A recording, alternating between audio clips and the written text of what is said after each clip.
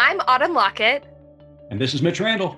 And you're listening to Good Faith Weekly. Welcome to Good Faith Weekly. On this episode, Autumn and I are going to catch up. I'm going to tell you a little bit about my upcoming trip to California. Then we're going to discuss the latest hearing on Capitol Hill with Judge Ketanji Brown Jackson facing grilling from senators about her record, as well as the book that Senator Cruz brought up, Anti-Racist Baby. And then we're going to talk about the escalating situation in Ukraine. And later on in the pod, Autumn and I sat down with Dr. Daniel Buttry, who used to teach at the seminary in Kyiv, Ukraine. And we talk about what's going on in Ukraine and the trauma that refugees are suffering under. So it's going to be a good episode. Hope you stay tuned. Rainforest, volcanoes, coastlines with crystal blue water, fresh fruit and seafood. Join Good Faith Media for an immersive experience on Hawaii's Big Island.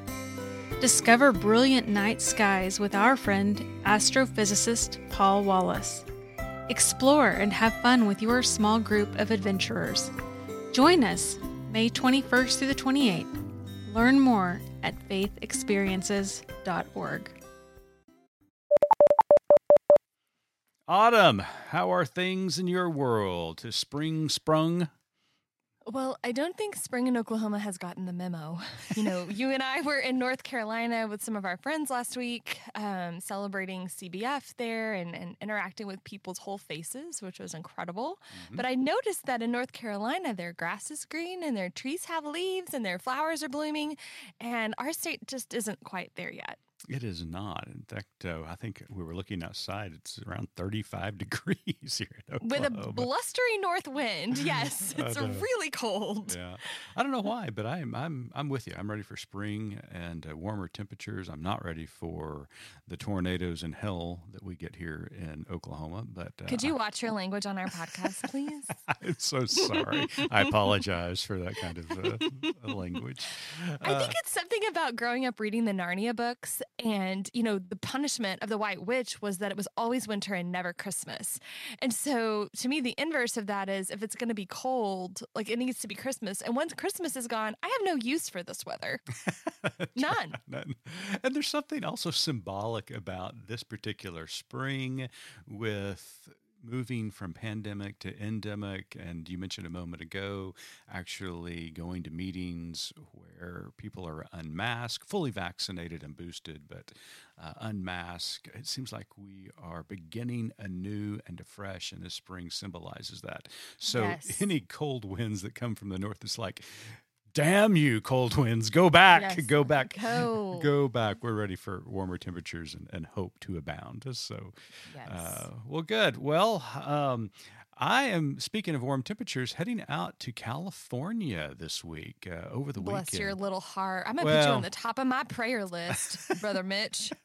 I really appreciate it. I mean, those, leftists out there in California need Jesus more than anybody. Amen. And so I'm going out there to give a witness, sister. Good. Yes. Yes. No, really, I am going out to San Diego, California to attend a conference that I am super, super excited about. It is called Faith and Science 2022. This is an annual event that I am just now learning about. But one of its founders, Autumn, is Dr. Francis Collins. Do you know who Dr. Francis Collins is?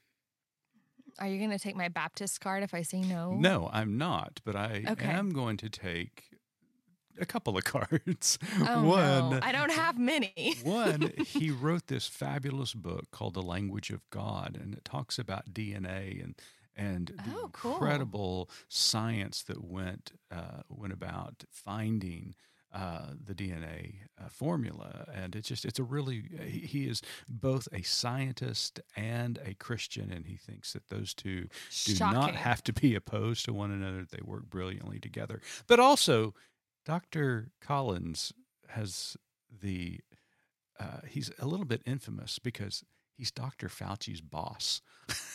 Oh. So, kind of a big deal. Yeah. I didn't know Fauci answered to anyone. Yeah, he answers to Wow. Collins. So, Okay. yeah. So, and he's the founder of this Yeah, organization? he helped found it, and so Okay. he's going to be out there speaking. I'm really excited to hear what he has to say. Also, noted theologian from Oxford University, Alistair McGrath's going to be there.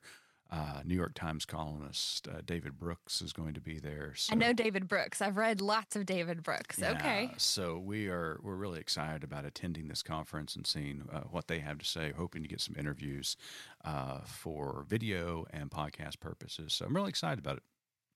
That is exciting. I'm just picturing that their logo would be like Jesus with like a lab coat and a beaker, you know? That, like, if it's not, have them get in touch with me. I've got some marketing ideas. I love that. So look forward to reporting back to everyone next week after I attend the conference.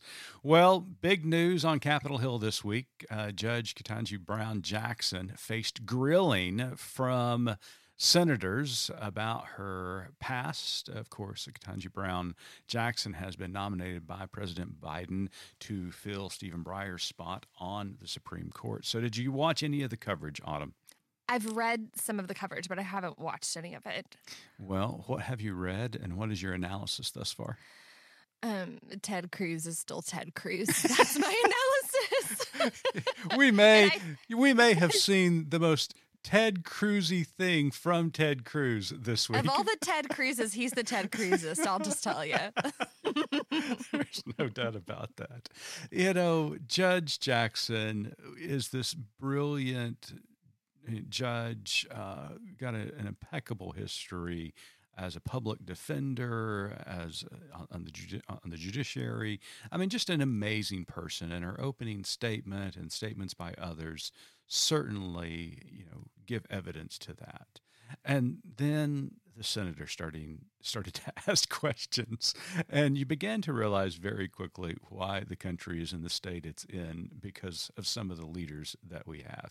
And you just mentioned one of them, the biggest, and I didn't think that the senator from Missouri, can't remember his name at this time, but he's got a very punchable face. The Good Faith Media does not condone violence. That's right. Senator Hawley from Missouri. I didn't think anybody could outdo him, but Cruz certainly did in his diatribe against CRT and bringing in children's book by Ibrahim Kendi entitled Anti-Racist Baby to ask Judge Jackson if she condoned such ideology. And didn't he also ask her permission to be Asian? I don't know about that. I'll have to go look at the transcript. I think he literally asked her permission if he could be Asian. Oh my gosh. I mean, he's just I don't even know how you answer that question. God bless her. Actually, I'm moving you down on my prayer list and I'm moving her up. That's a lot. That is a lot. And, he brought in these huge displays. God only knows how much those cost taxpayers. But I mean, he really went overboard and finally got down to his question if she believed that children should be taught that they're anti-racist or that they're racist and need to repent of their racism. And there is this poignant moment where Cruz finally shuts his trap after asking the question. Bless him. And Judge Jackson begins. Senator, she starts, but then takes a deep breath and pauses. The Washington Post described that moment beautifully. When Judge Jackson uttered the word senator and took a deep breath for several seconds, it's as though she were letting the entire country, people of slavery, descendants of slavery, people of color across the country, take that moment to realize we still have to explain racism to the patriarchy. And it was though she was inhaling the spirit of all of her black and brown brothers and sisters around the country to give answer to this senator who is totally oblivious to it all. It's willful oblivion.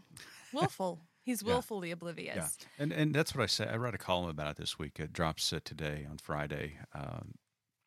That, a lot of times we argue that people like Senator Cruz, and there are many others who are willingly ignorant about all of this. But the reality is, I don't think they are. I think they know exactly what they're saying, and they are using these moments to grasp, to posture themselves, to hang on to power, to grasp for more power, because at the end of the day, they are theocrats that want to rule, not govern, but to rule from their position of power, and it is their divine right to do so, because they argue God is on their side, and the rest of us be damned, and the rest of us shut up and know our place. And that was on full display at Capitol Hill this week. Judge Jackson did brilliantly. I think she'll be confirmed to take Justice Breyer's place and become the first African-American a female justice in the country, and I'm super excited about her time on the court. I think she's going to be an outstanding justice. I completely agree, and if she can sit through this, she can probably do just about anything.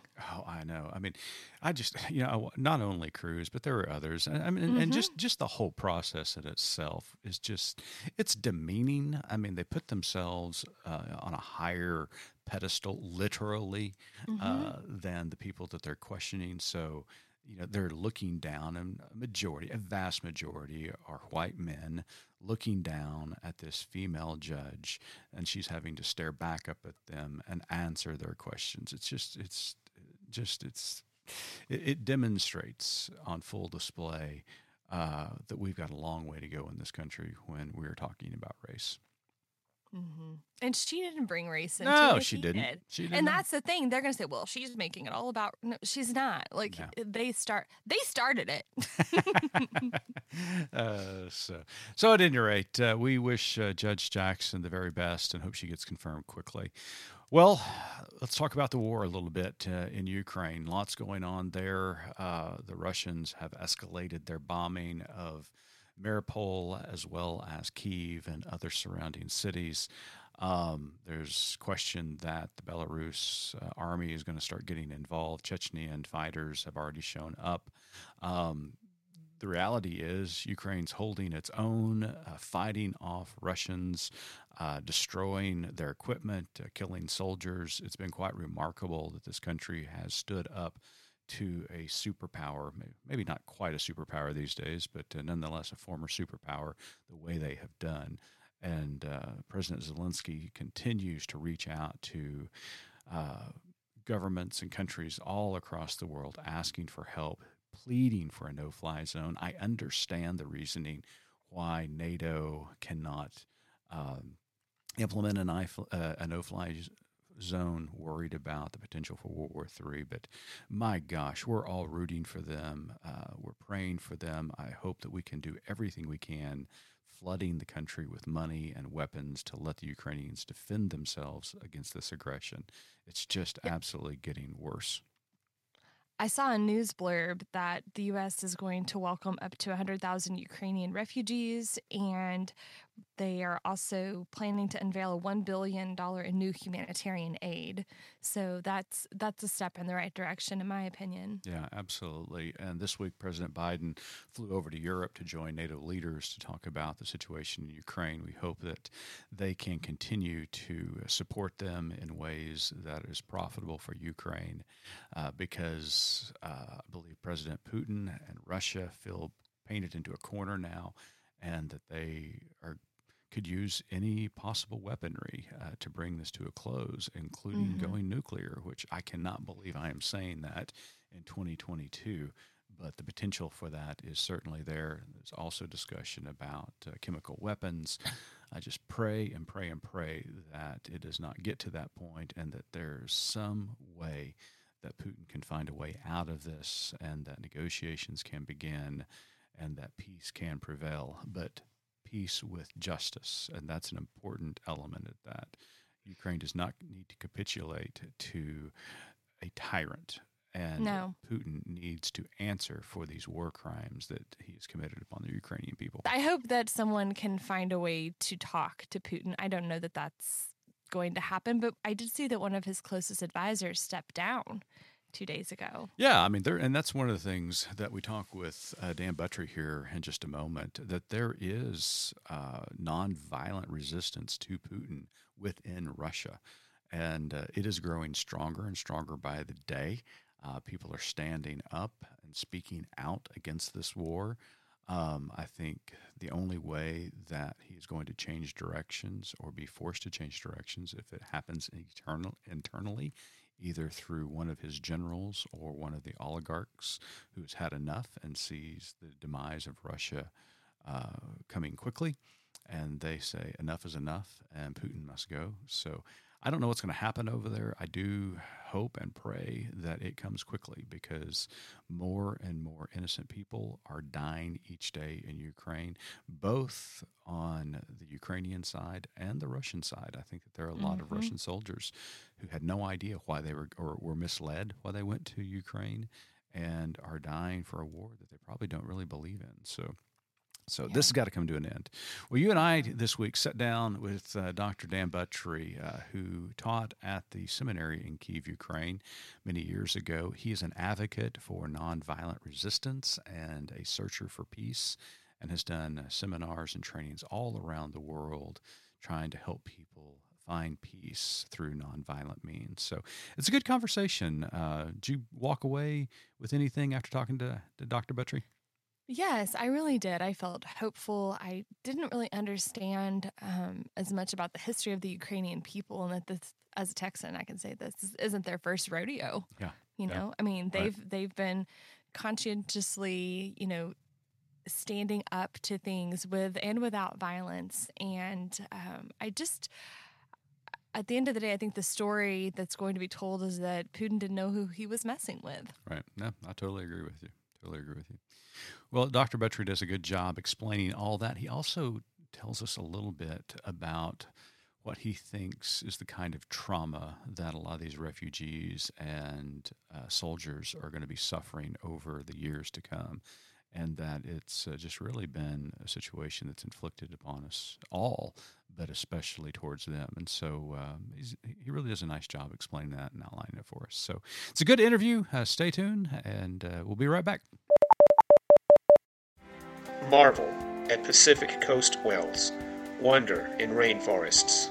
Explore wild coastlands and towering cliffs. Join Good Faith Media for a unique and immersive experience in the Pacific Northwest and Olympic National Park. Enjoy engaging conversation with your small group of adventurers led by our team, which includes a journalist, historian, and theologian. Join us July the 23rd through 30th. Learn more at faithexperiences.org. Welcome back to Good Faith Weekly. On this episode, we've got a very special guest with us. Reverend Dr. Dan Buttrey is a global consultant for peace and justice. He is a prolific author, publishing both books and articles over several decades regarding the issue of peace. Dan taught conflict transformation training at the Baptist Seminary in Ukraine as part of his work as an American Baptist missionary at large, doing meditation and peace-building training around the world. He has also worked on the effects of trauma in war-torn countries. He is married to Reverend Sharon Buttrey, and they live in Michigan. Dan, welcome to Good Faith Weekly. Thank you very much. It's a delight to be here. Well, Dan, let's start with Ukraine. For almost a month now, Russian aggression has been raining down on the good people of Ukraine. Having taught in Ukraine previously, what are your thoughts on this violent and egregious situation? My. It's very personal for me. I taught, I think I've been to Ukraine 7 times. I taught in a regular cycle every other year. at the Ukraine Evangelical Theological Seminary, which is on the northwest side of Kiev. And that's where one of the Russian advances has been coming through. And my home church in Ukraine is right in the battleground area. We don't know what it's like there. Many of the faculty and staff lived in the areas that the fighting has been taking place in. Most of them evacuated. My old friend Fyodor Reichenets, theology professor, and the one that invited me to come, stayed in his home many, many times. Fyodor has been one of the people who's been bringing food to senior citizens and other folks that can't leave. His office was destroyed by Russian missiles, and his theological library completely destroyed. But this small staff at the seminary stayed to provide food for those in need. And so I've been in close contact with him. I've been in close contact with another former student of mine, Veronika Voloshyna.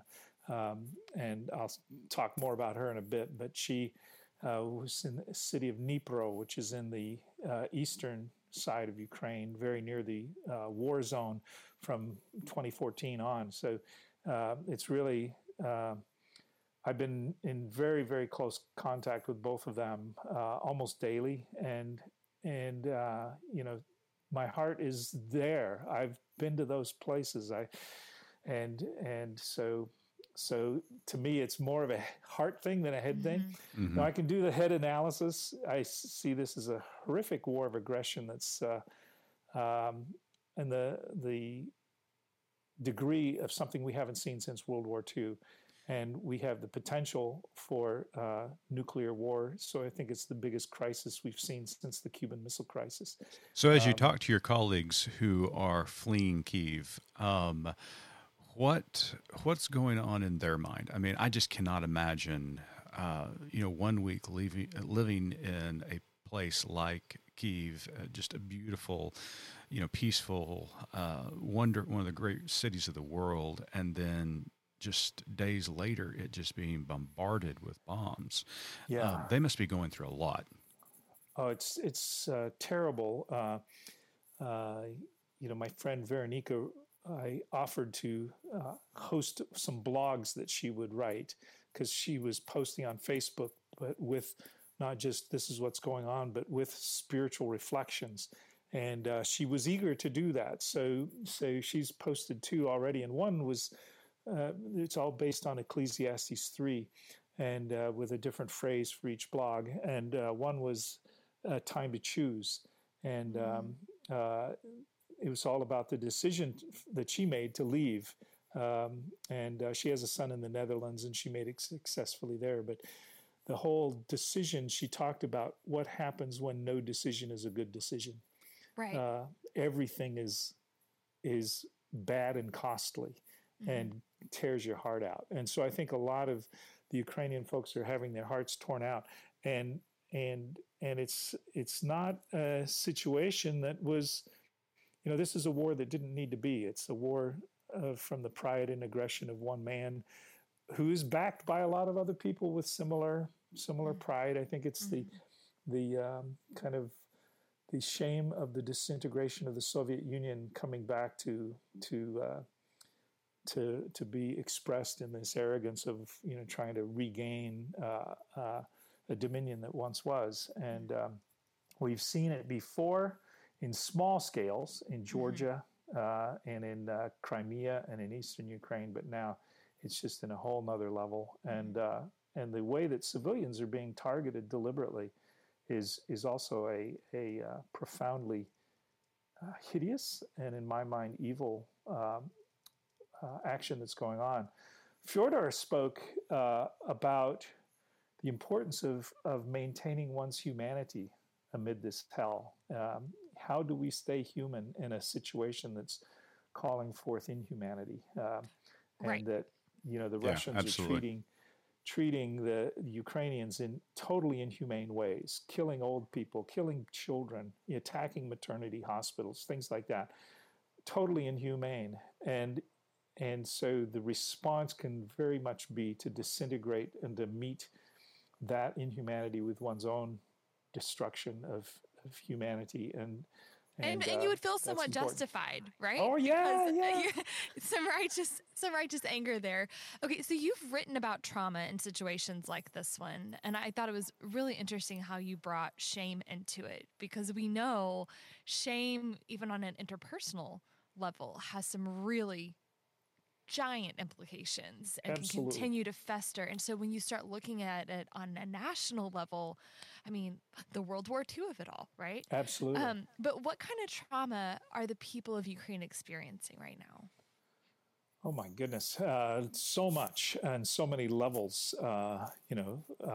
Losing loved ones, losing homes, losing a sense of the future. Ukraine was a delightful place to be in many ways. A lot of vibrancy. Their political culture was pretty crazy, but they were making progress as a country, and they also had, and this is something that I think Putin completely missed and miscalculated on. Ukraine has over 1 million people who are deeply experienced nonviolent activists. They overthrew Russian-leaning governments twice, in the Orange Revolution and then in the Maidan Revolution, 2014, I think it was. And some of my students were at Maidan, and I was getting Facebook posts from us. They're shooting at us. They're shooting at us. And these, over 1 million people, and it was churches involved, interfaith. It was profound. And, we're seeing Ukrainian resistance militarily, but there's also been a lot of nonviolent resistance. Some of it's that showed up in some of the videos, all the way from the old woman who was giving sunflower seeds to Yes. Russian soldiers so that when they died, something beautiful would grow. Some good trouble, right? Good They're trouble. getting into some good Yes, trouble. absolutely. Yeah. And then there was these groups that had a captured Russian soldier, and they're helping line it up so that he can call home and things like that, and giving him tea, and so this maintaining humanity in the midst of somebody assaulting your very humanity is really profound, and I think if Russia would succeed in conquering Ukraine, I think that they would not be able to govern it.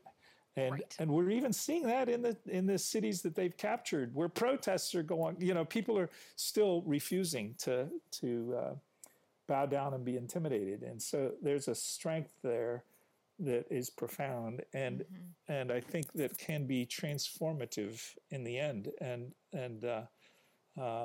that's really profound to see. And you mentioned trauma. My wife and I, we recently wrote a book that comes out of a lot of our training called Daughters of Rizpah, Nonviolence and the Transformation of Trauma. And there's a story in 2 Samuel chapter 21 that almost all of us in the U.S., when we've read it, I've read the Bible through I don't know how many times, and I get to chapter 21 of 2 Samuel, just flip the page real quick so that I could get onto the good stuff, because it's a horrible story of murder and just all kinds of awful stuff that happens. But if you look at it through a trauma lens, you see all the responses to trauma. You see a woman who lost 5 sons who just disappears from the story, kind of the permanent victim. And so many people are like that. And there's a lot of people already that are going to be experiencing that, being stuck in their victimhood because of the horrors they've been through. Then you've got the people who are victims of trauma, victims of aggression, and they become aggressors themselves. And so they turn their trauma into something where then they dehumanize in the name of what's happened to them. And we have that in this story. The Gibeonites, who were victims of Saul's genocide, end up wanting to kill the sons of Saul, and doing that with David. And then you have Rizpah, a traumatized woman who acts in nonviolent ways, carrying out this incredible vigil over months over the bodies of her dead children. And she changes the heart of David and ends up with a reconciliation that lasts generations. That even later, after Solomon's death, when there's civil war in Israel, only one tribe stayed with the tribe of Judah, David's tribe. And that was the tribe of Benjamin, Saul's tribe. And there's no record in Scripture about how that reconciliation took place, except in what Rizpah did and the reconciliation of David coming to meet her, which I think was a public act of repentance on David's part. And so how does the trauma get transformed? And that can take years. It can take generations. So let me tell one story, if I may, from Ukraine before this war. Veronica has done a lot of, she went through our 10-day intensive training and was doing amazing work in Dnipro. And she invited me to come and co-facilitate with her in I think it was 3-day workshop. And we had people from the war zone, including Donetsk, which was kind of the center of the war in eastern Ukraine. And this one woman came, and the way that we deal with Scripture in our training is it's very participatory. And in the 2 Samuel passage, we have people read it and just wrestle with the text. And then I interview somebody who role plays the first mother, who Merab is her name. And we talk about what her feelings might have been and so on. Somebody just kind of through kind of identification and empathy trying to enter into what her feelings might be. And then after that, we get into a kind of a cycle of kind of the victim survivor cycle, which shame is one of those things that, she lost her 5 sons. What's a mother supposed to do? Take care of her children. And she couldn't take care of her children. And even though you might scream at her, no, it's not your fault, you know? You can't tell a mama anything. I'll absolutely. Yeah, absolutely. I have 4. I get it. Imagine them all being gone in a horrific act of butchery. Wow. And then we interview the Gibeonites, somebody who, plays them. And then after that, we act out the whole story. And you see so much more when you act it out. So I had asked for a volunteer to help, because when Sharon and I are together, Sharon always acts out the part of Rizpah.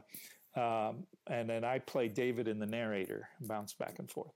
And so I invited somebody, and this woman from Donetsk came, and I talked with her during the break, told her what we would do, and made sure she was willing to play that part. And she agreed. She wanted to go ahead and play the part.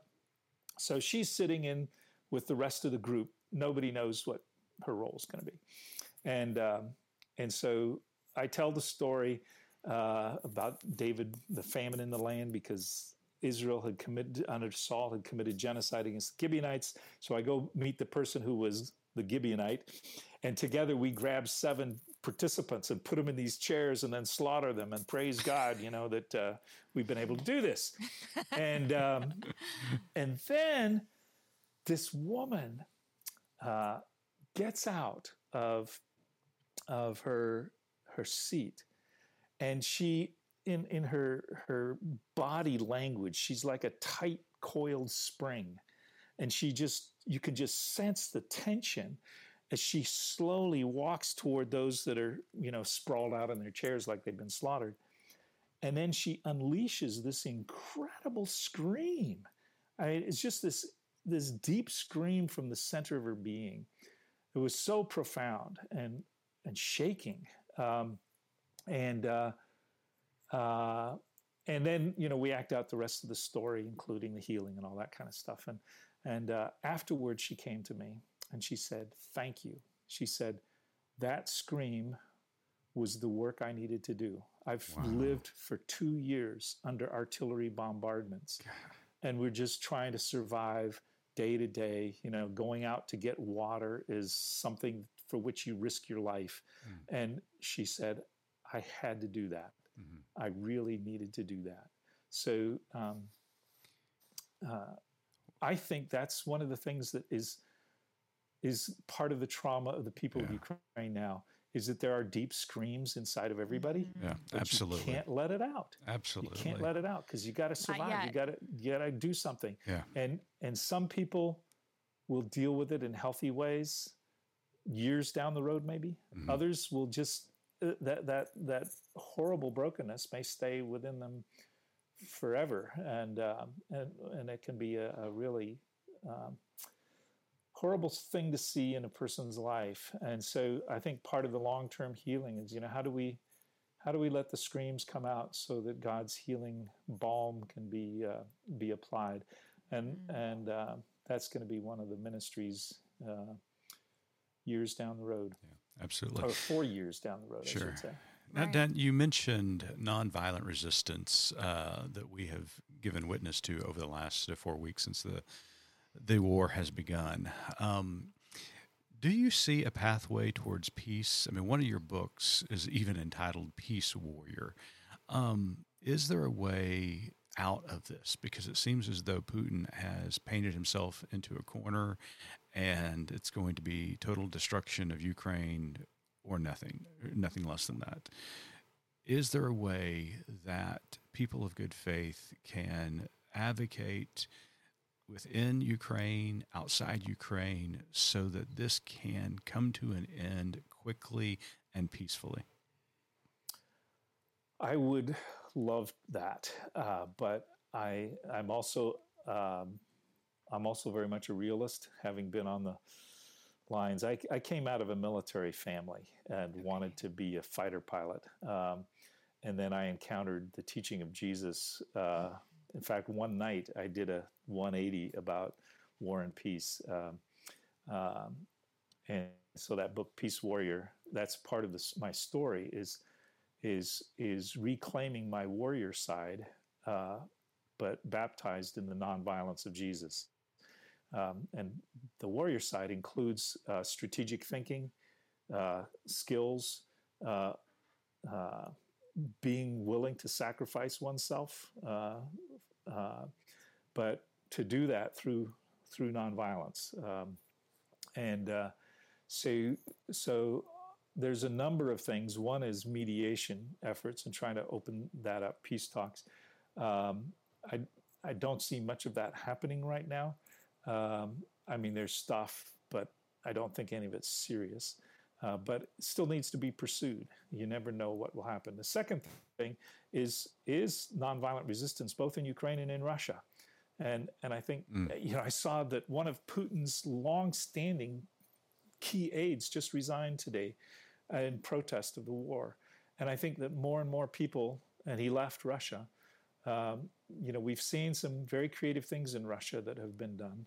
That courageous woman on the news broadcast who Yes. The cosmonauts in yellow and blue, right? Yeah, although they're backing off of that, but I don't know if that's true or not. But we'll have to, For me, it's going to be true. That's going to be my truth. certainly the way that it impacted, Yes. But it's like those kinds of things, the resistance that can undermine things, because one of the tools that we use, and this comes from the theory of Gene Sharp, who was probably one of the greatest theoreticians of nonviolent struggle. And Gene Sharp talks about how every oppressive power is held up by various pillars. And so Putin cannot do things on his own. He needs an army that will obey his orders. He needs control of the media. He needs money. He needs all these things, and so things like sanctions are trying to pull out the part of the money pillar. And media, efforts to counter what's said. For example, what Arnold Schwarzenegger, his message, I don't know if you've heard that, but he gave a powerful message to the Russian people. His father was in the Battle of Leningrad, the Siege of Leningrad, which is now called St. Petersburg. And he talked about how being an aggressor in such a horrific way shattered his father for the rest of his life. And he's pleading for the Russians, you're setting yourself up to be destroyed by doing such awful things, and it was, and his message got through and around, so that it was something like over 1 million people connected to it. In it was really well done. Really well done. And these kind of nonviolent things. But I think there's a part that I see that a lot of it's going to play itself out in other ways that are kind of beyond us. So part of my mindset is if I can use an image from football, and I'm not talking American football, I'm talking world football. You're talking about the real football. Soccer. Yeah, soccer. You're speaking to two soccer families, so Oh, you're in a safe good, place. good. Yeah, it's like Russians that have been banned from European soccer. That's so great. But in soccer, you never pass the ball to where the player is. You pass the ball to where the player's going to be. And I think that a lot of our thinking as peacemakers and conflict transformers is to think of where things are going to be, so that we're not just and I'm doing it like everybody else, checking today's news and see what happened on day 28 of the invasion, whatever. But instead to be thinking, where are things going to be? How can we get physical and personal resources to support people, both in Ukraine and in Russia? So we know that the problems in the rest of the world don't press pause just because something's erupting in one other part of the country or of the world. So how has the situation in Ukraine affected other hotspots around the world? With the focus now on Ukraine, are there other places where needs are being neglected? Oh my goodness. Yeah. There were major conflicts going on that have touched me personally in Myanmar, in Yemen, and I live in the city of Hamtramck in Michigan, which is completely surrounded by Detroit. And we became the first Muslim majority city in the U.S. and Muslim mayor and city council. And the largest ethnic group in our city are Yemenis. And so, we have a lot of connection to Yemenis at personal levels. We also have been involved in Ethiopia. So what's going on there is a big concern. And I think that some of these conflicts, a lot of people might say, is it racist or whatever to have the focus on a European conflict? I think the Ukraine conflict is on a different order and magnitude because it is it's got potential for global impact, and if we cross into the use of chemical, biological, or God forbid nuclear weapons, we're going to be in a whole different ballgame than Yemen. For as horrific as it is, it's kind of contained. And there's countries like Saudi Arabia involved and so on, but Ethiopia is contained, horrific as it is.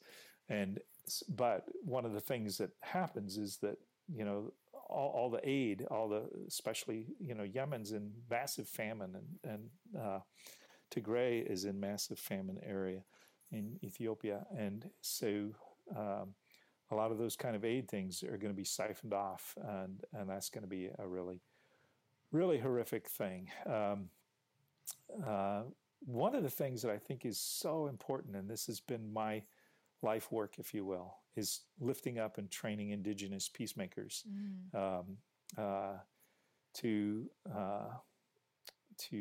and so we've had this 10-day training.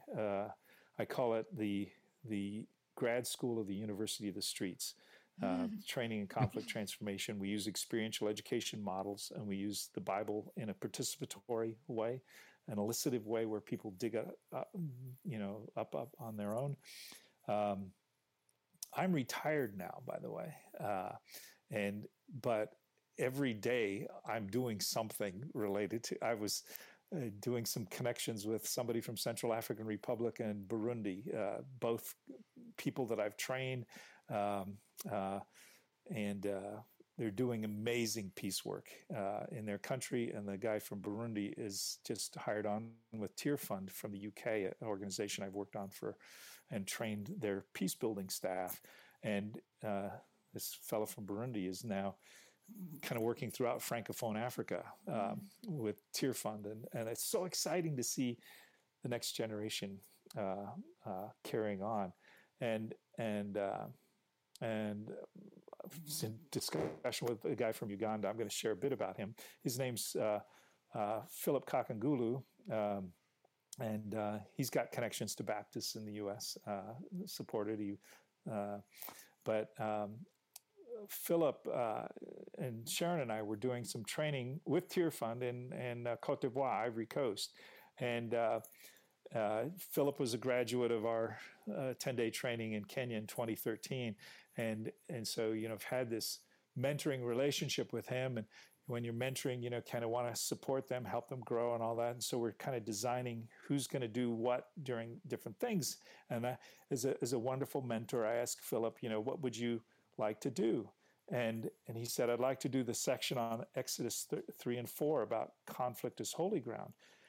Now, that is my baby. I mean, I came up with that, and it's brilliant what I do, and it's just fantastic. And now he wants to do my thing, and so, I kind of grit my teeth, but as a mentor, I say, okay, you can do it.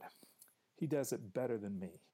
And I'm sitting watching what he's doing and the pure genius of how he took what he'd learned from me and took it to a whole other level. Mm-hmm. And so, it's like this sense of, I'm the mentor, but the torch has been passed, and God's doing some really great things with these new peacemakers, and so there's folks like that in Ukraine. That Veronica is one of those, but there's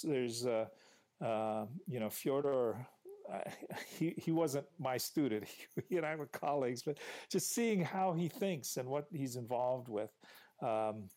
In so many areas, and so the seeding of people to do things back 100 years ago, we hadn't seen Gandhi's work in India. We hadn't seen Dr. King and the civil rights movement in the U.S. There were nonviolent things that were going on, but people were kind of struggling with it, trying to make it up as they went along. The Danish resistance to Hitler, for example, there's people trying to do things. Well, Putin is going to find that Ukraine is not starting at zero like Denmark did under Hitler. They're starting with a lot of experience, a lot of people that know what they're doing and connections. And so one of the hilarious things that they did, and somebody somewhere, I'm sure, learned about this because this happened in I think the Norwegian resistance to the Nazis. But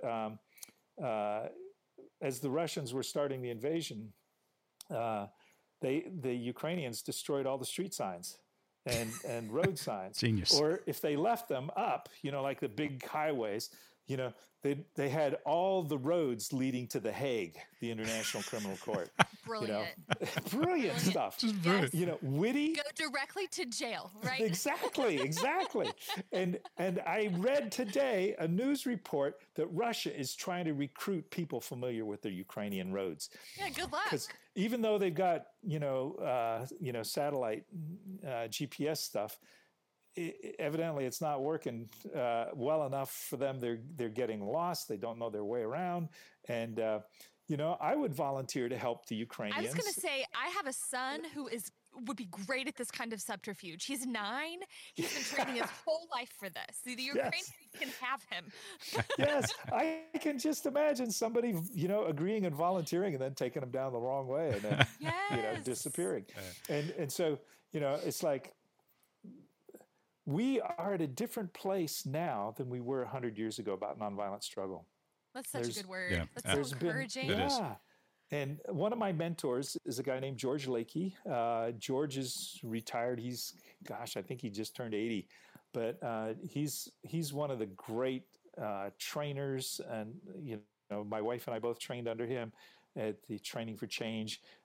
They're producing a documentary film about him and his life work. But George is talking a lot about nonviolence and Ukraine, and it's just the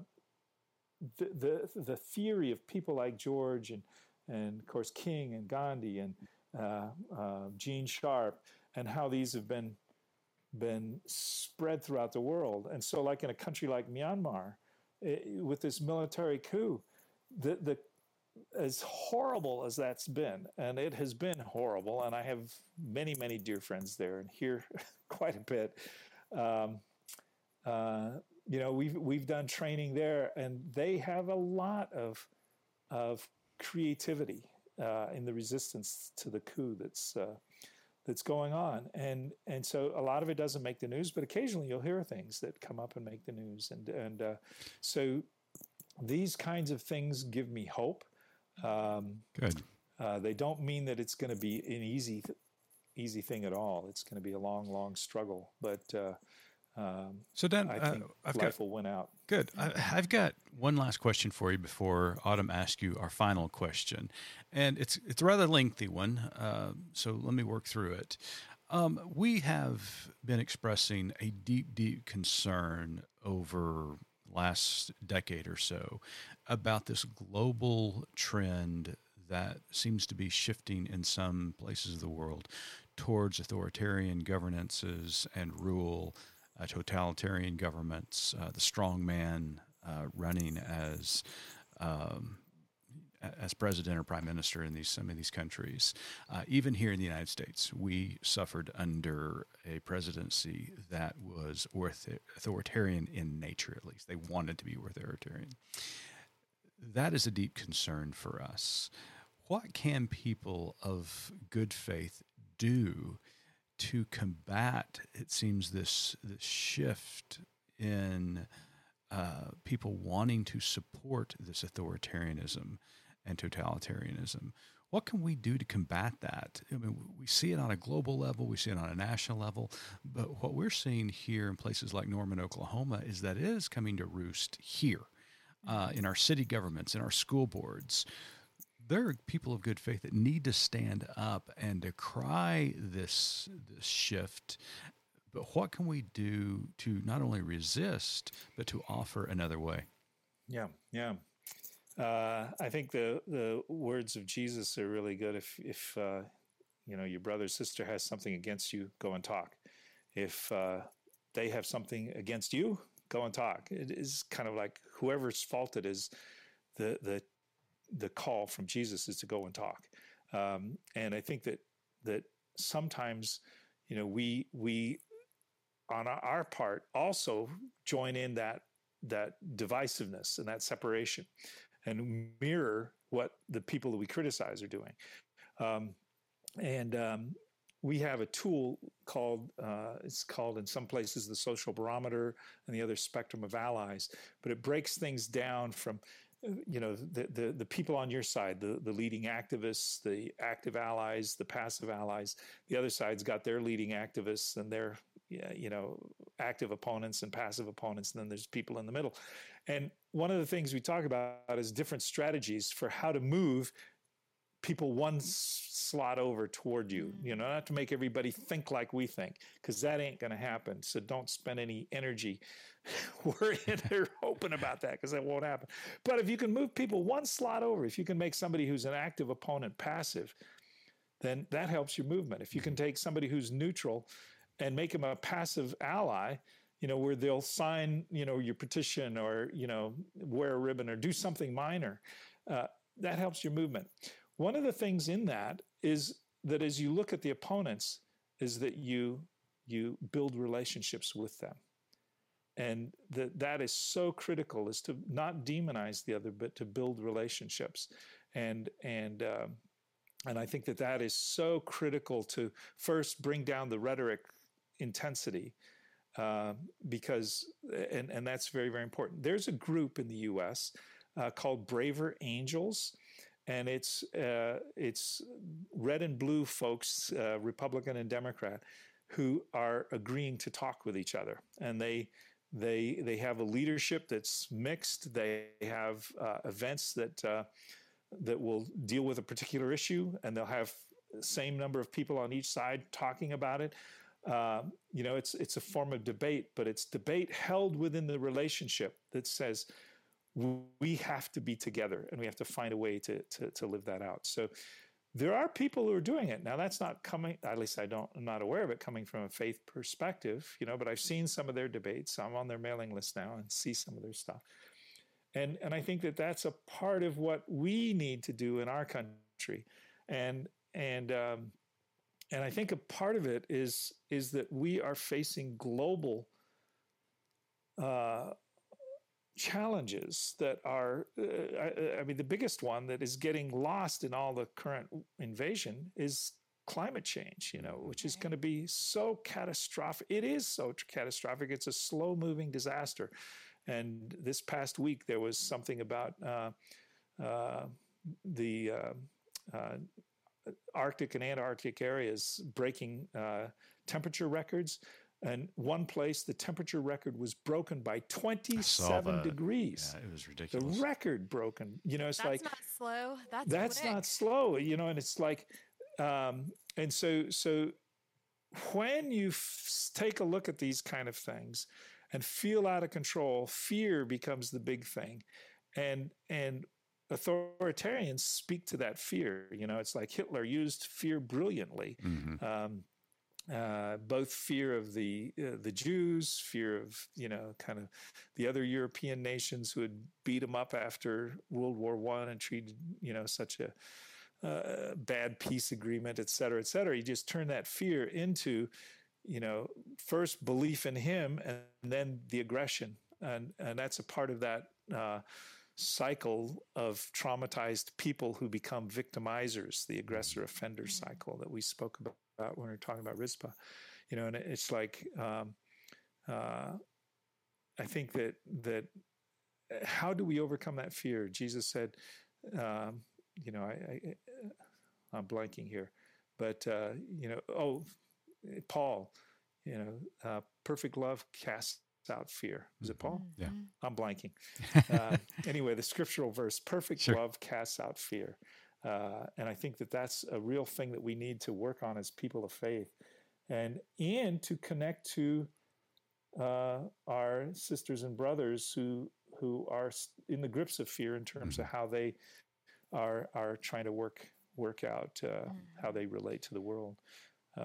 Reverend Dan, we appreciate you stopping by Good Faith Weekly. You have given us a lot to think about today. We really appreciate all the hard work, and it's hard work. I mean, just listening to you talk about how to really advocate for peace. I mean, this isn't something that's simple and easy. It's hard work that we must be engaged in. We're continuing to think about all these hot spots around the world, Myanmar, Yemen, and of course, Ukraine. Lots going on in the world where people of faith can be engaged and advocating for a pathway towards peace. And so thank you so much for being with us today. You've really given us a lot to ponder and to challenged us to be peace agents. So thank you for that. But, sir, before we let you go, Autumn's got one last question for you. Our tagline at Good Faith Media is "There's more to tell." In light of our conversation with you around peace and Ukraine and hope, what is your more to tell? I think my life Bible verse is Romans 12:21. Do not be overcome by evil, but overcome evil with good. Mm-hmm. And we see that at the personal level. We see that at the global level. See it at the community level. So those things that suck us in and try to corrupt who we are as persons to respond in kind to the evils done to us, that if instead we cannot be overcome, the battleground is not just in Ukraine. It's not just in the highways coming into Kiev. It's in my own heart and mind. Mm-hmm. And so if I struggle there not to be overcome by evil, instead my task is to overcome evil with good. How can I be the one that brings the good into the situation? And that's how conflicts get transformed, by doing that simple but profound and difficult thing. I love that. Thank you so much. Reverend Dr. Dan Buttrey, prolific author. For those listening, after you click off this podcast, make sure to go pick up one of Dan's books, because, I mean, they are extremely intriguing and very transformative. So thank you, sir, for being with us this week. Thank you. Blessings on you all. And to our listeners, we want to thank you for tuning in to Good Faith Weekly. As always, Autumn and I will be back next week with another outstanding guest. Until then, keep living good faith.